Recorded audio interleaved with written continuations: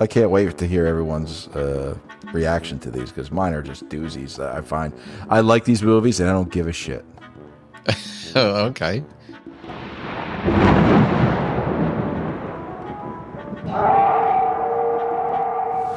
Hello, everyone. This is Frank Riker.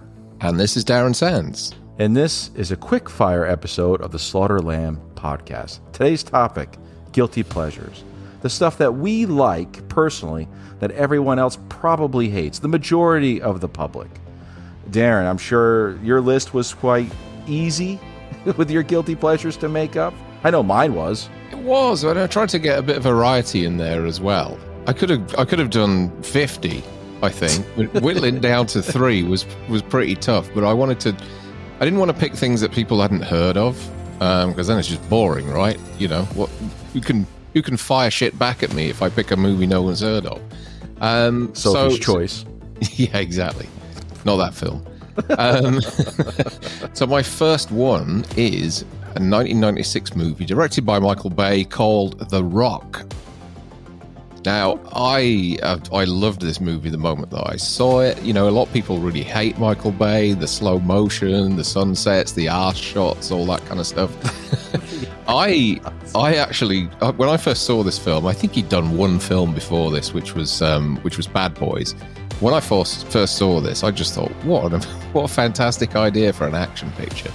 I mean, there are problems with it. There are plot holes and goofs in there that you can drive a truck through, you know.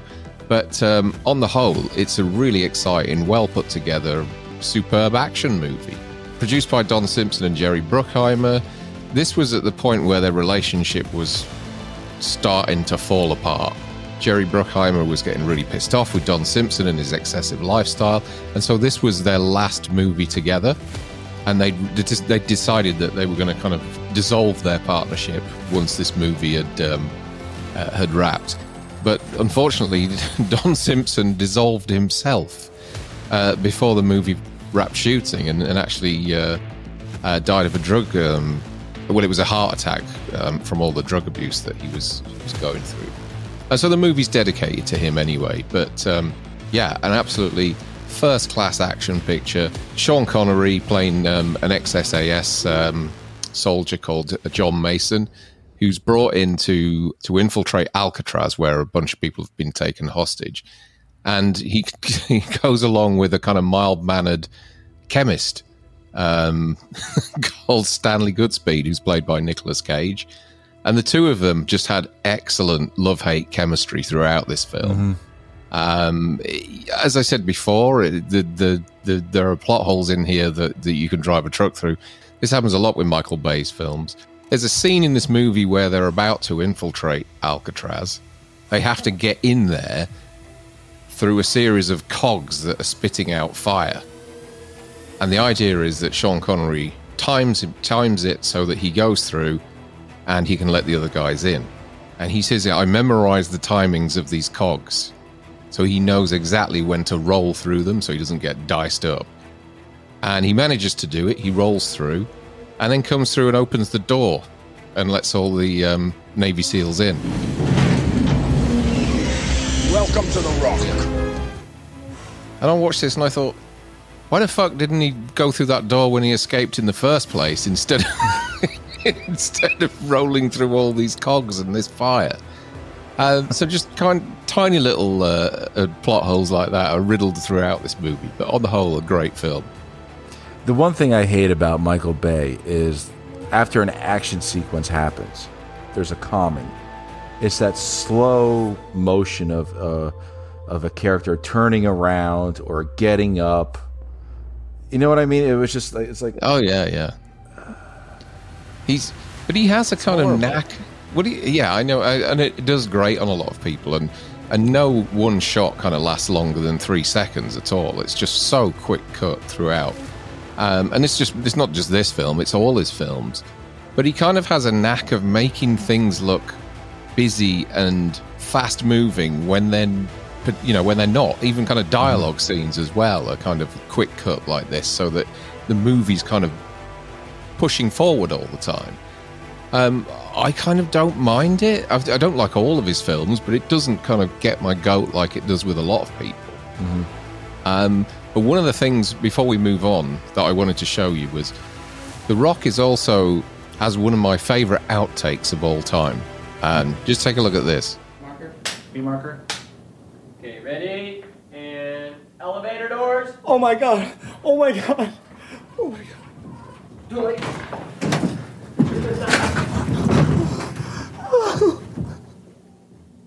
Close, you cunt! Doesn't close. Another light came on terrace. Isn't that great? What a fantastic outtake. You know what? You expected Sean Connery to say something like that.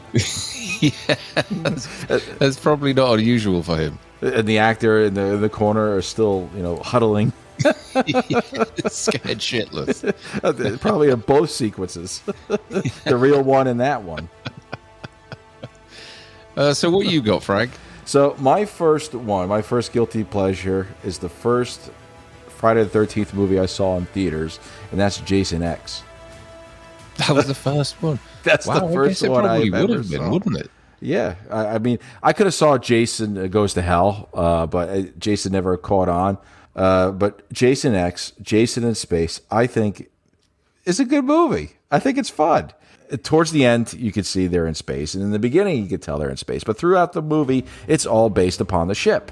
Yeah. And there's no like futuristic, real like laser weapons, or as the one character says in there, beaming up. There's none of that. One of the best kills is in it. The frozen face slam.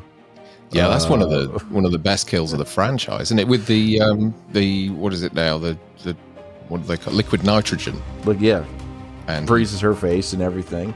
It's also one of the favorite parts I have in it is when they do the hologram. I admit that the robot getting or the cyborg getting all souped up and kicking his ass is kind of cheesy and corny. And I think the Uber Jason makeup is great. When I met Kane Hodder, I had him sign that particular photo, and because he had a stack of them this big, and everything else he did was getting smaller and smaller. And I said, can I get Uber Jason? He's like, really? Do you want that one? I said, yeah. I just recently saw the movie. I thought it was pretty good. He's like, well, damn. he was happy to sign it. And one of my favorite parts was the hologram scene, where the typical ditzy 80s girls, come out and said, you want to have sex and smoke pot? Goes down, picks him up in the bags and just starts slamming them down back and forth. And you hear him scream, ow, ow. I think it's great. But yeah, Jason X for me is probably my top 5 of Friday the 13th movies, if people can believe that. Yeah, I mean, I don't mind it, actually. I think it got a lot of flack when it came out because it was so far removed from the original movie. But it's self-aware, and I don't think it takes itself too seriously one bit. It's just a bit of fun, isn't it? Yeah. And as we say, one of the best kills in the whole franchise. Yep. So yeah, I think there's a lot to like about Jason X. I wouldn't feel too guilty about liking that movie. All right, your next guilty pleasure. So my next guilty pleasure, and a lot of people probably own this but are unaware of it. If anybody's got the 30th anniversary Halloween 2 DVD or no Blu-ray, sorry, this is an extra on that particular Blu-ray, and it's a movie called Terror in the Isles, which is directed by Andrew J. Cohen from 1984. And I remember watching this as a kid. They did a kind of smoke and mirrors thing with it because the movie is basically one 90-minute trailer for horror and thriller movies of the 70s and 80s. What they did on the cover of this was they said a movie starring Sylvester Stallone, Jamie Lee Curtis, Donald Pleasence, and just reeled off all these actors and actresses that appear in this 90-minute trailer as being in this film. It's a documentary, basically, and it's hosted by Nancy Allen and Donald Pleasence, who are kind of sat in a theatre with a crowd, and they're telling you about the history of horror and thrillers over the kind of last, 50, 60 years or whatever. But it kind of leans heavily into more recent stuff at the time, which was the early 80s. You know, you got a lot of Halloween in there. There's some Friday the 13th. You've got The Fog. You have films like Rosemary's Baby, The Birds, Psycho. The list goes on and on. Everybody knows something. Jaws is in there. Everybody knows at least a dozen other movies that appear in this film. It kind of covers different genres as well. You know, you've got a kind of slasher section and a monster section and a villain section. And, you know, this introduced me to a lot of movies that I hadn't seen before. I took a lot of recommendations from it. You know, I was always like, it doesn't tell you what each film is, though. That's the thing. You've kind of got to look at the end credits and kind of work out for yourself what you're looking at. So yeah, I just remember going away and learning about a lot of these movies from this documentary, and it's still a good watch even today. Even now, I think I bought a recent, I think either Shout Factory or Scream Factory, whichever one, did a recent special edition of it, which had a longer cut of it on there, which was a TV version that I'd never seen before, which was interesting. It had a whole lot of different movies in there. But yeah, I took a lot of recommendations from this, and I just don't mind dusting it off now and again because it's just a lot of fun. It's a great documentary. Yeah, and when I was watching it along with one of the Halloween videos, Blu-rays that I have, that was the companion to it, and I could just remember Nancy, turning to the camera, breaking the fourth wall, telling you about everything. But I remember, there was, I guess, a couple, talking. And they were eating popcorn and enjoying the show, and Donald Pleasance sneaks up behind them, in between them, and says, "Just watch." Everyone's like, "What the hell are you doing here, Donald?" Yeah, he's a creepy dude on the best of days, isn't he? Yeah, it's good fun and well worth checking out for those of you who are into kind of 70s and 80s horror. I think my next one I had to put on my list, and I think I told you to look it up, and you did, and you've been taking the piss out of me ever since, and that's Premutus, Lord of the Living Dead. Jesus. I love this movie. I don't give a shit. The reason why I love it is because it's dubbed horribly. The special effects are cheesy to the point of had to be an early inspiration of Peter Jackson. Yeah. And the story makes no sense whatsoever. And I know Darren has a favorite part in it because he told me privately it was the flying booger close up that was in this movie and landed in the girl's mouth. I showed this to every person that has ever come over who says, "Frank, I want to see one of your favorite movies, that no one has ever seen." And I broke this out. And no one has ever talked to me since they saw this movie. And they said, "This is the stupidest movie I've ever seen for a horror movie." And it's free on YouTube. So if anybody wants to look it up, go right ahead. I don't think you're going to get dinged because it's German. And I bought the special edition of this motherfucker. You didn't? Did you really? Yes, it was a special edition when it first came out. Well, I'll give it. The film is out there for sure. I watched it and I was like, "What the hell?" And we went through a period of recommending movies to. I'm going to do a podcast with this guy. This is the movies he's watching. And I remember watching it, and I just thought, Jesus Christ! I thought I watched some shit. This, I'll give it that. Some of the special effects are actually quite well done. They're actually quite, stomach churning. Some of them, they're actually quite, effective. But on the whole, the movie's a complete dog, isn't it? It's one of those movies that it's so bad it's good, and you laugh that someone did this. Yeah, but then you say, you know what? If I did a movie with maybe no to very little money out of my own pocket, this was what it would be. So just for those who haven't seen it, and there's probably a lot of people, Colin Murdy's probably seen it.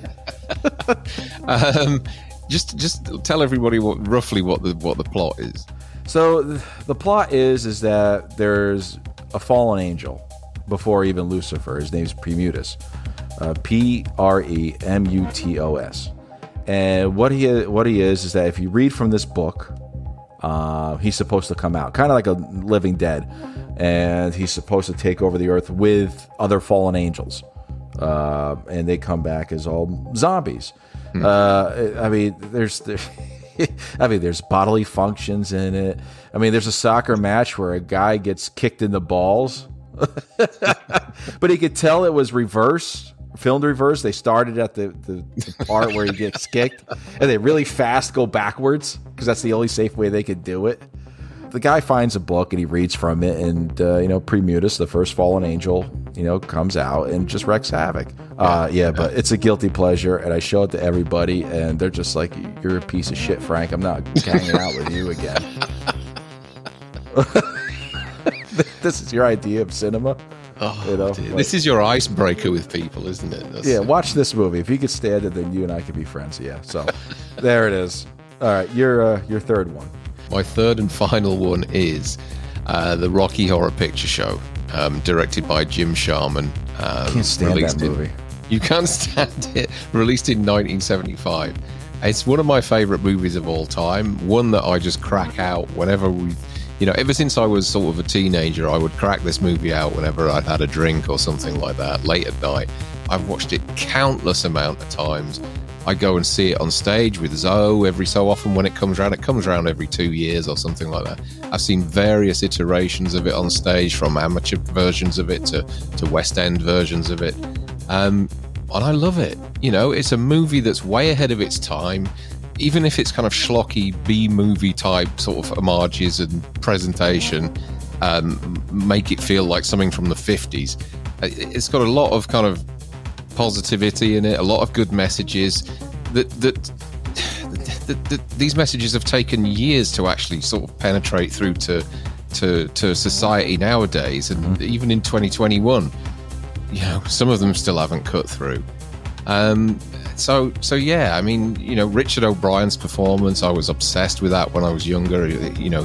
His version of Riff Raff, superb. I mean, the whole thing is kind of conceived by him anyway. And also Tim Curry as Frankenfurter, who's just fucking brilliant in it. Absolutely superb. Rocker. Yeah. And he took his inspiration for the voice from the Queen. That's how he... That's how he portrays himself. He kind of channels the Queen while he's doing that character. But Rocky Horror Show, 1975, an absolute guilty pleasure of mine that I can watch it at any time, day or night. Superb. A staple around Halloween, right? In October, everyone usually is playing that on the telly, and I know while I'm driving to work and I put on regular terrestrial radio, I can usually hear at least once a week, Time Warp. It's just a jump to the left.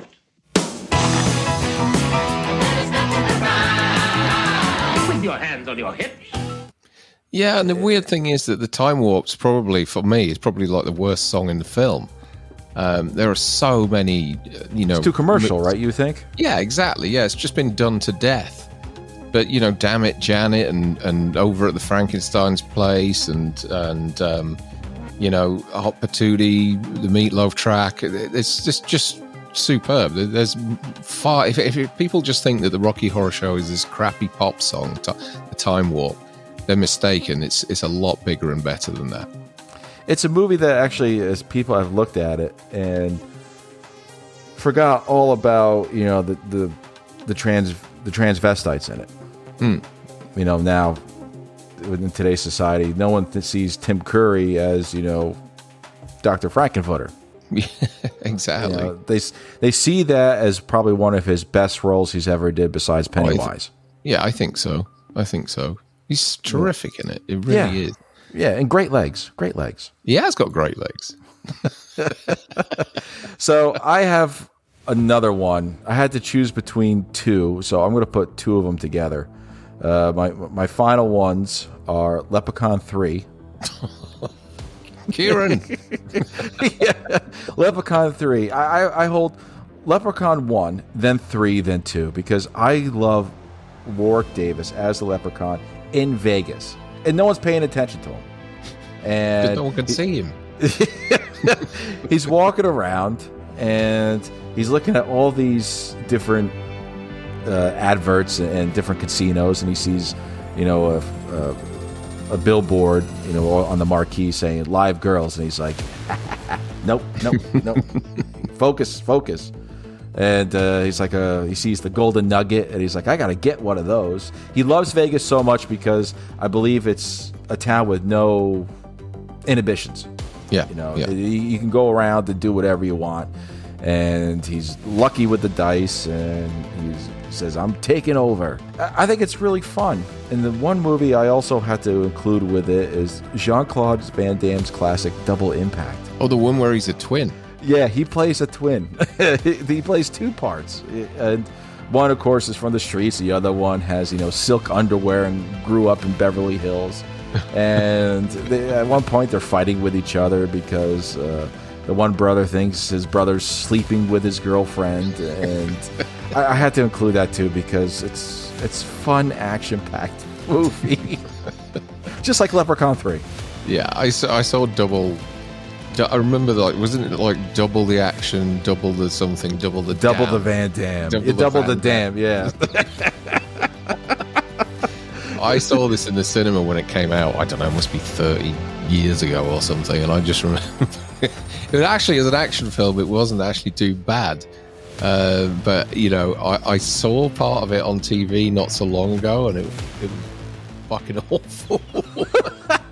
Hey, you remember at the end, where they're all making up because nobody died in it except for the parents in the beginning. Yeah, it's kind of like the Disney movie, right, where all the parents die at the beginning. Yeah.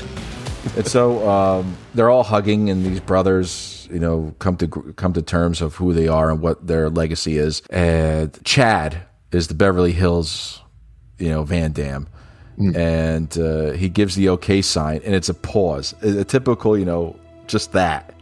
And you hear guns going off, going.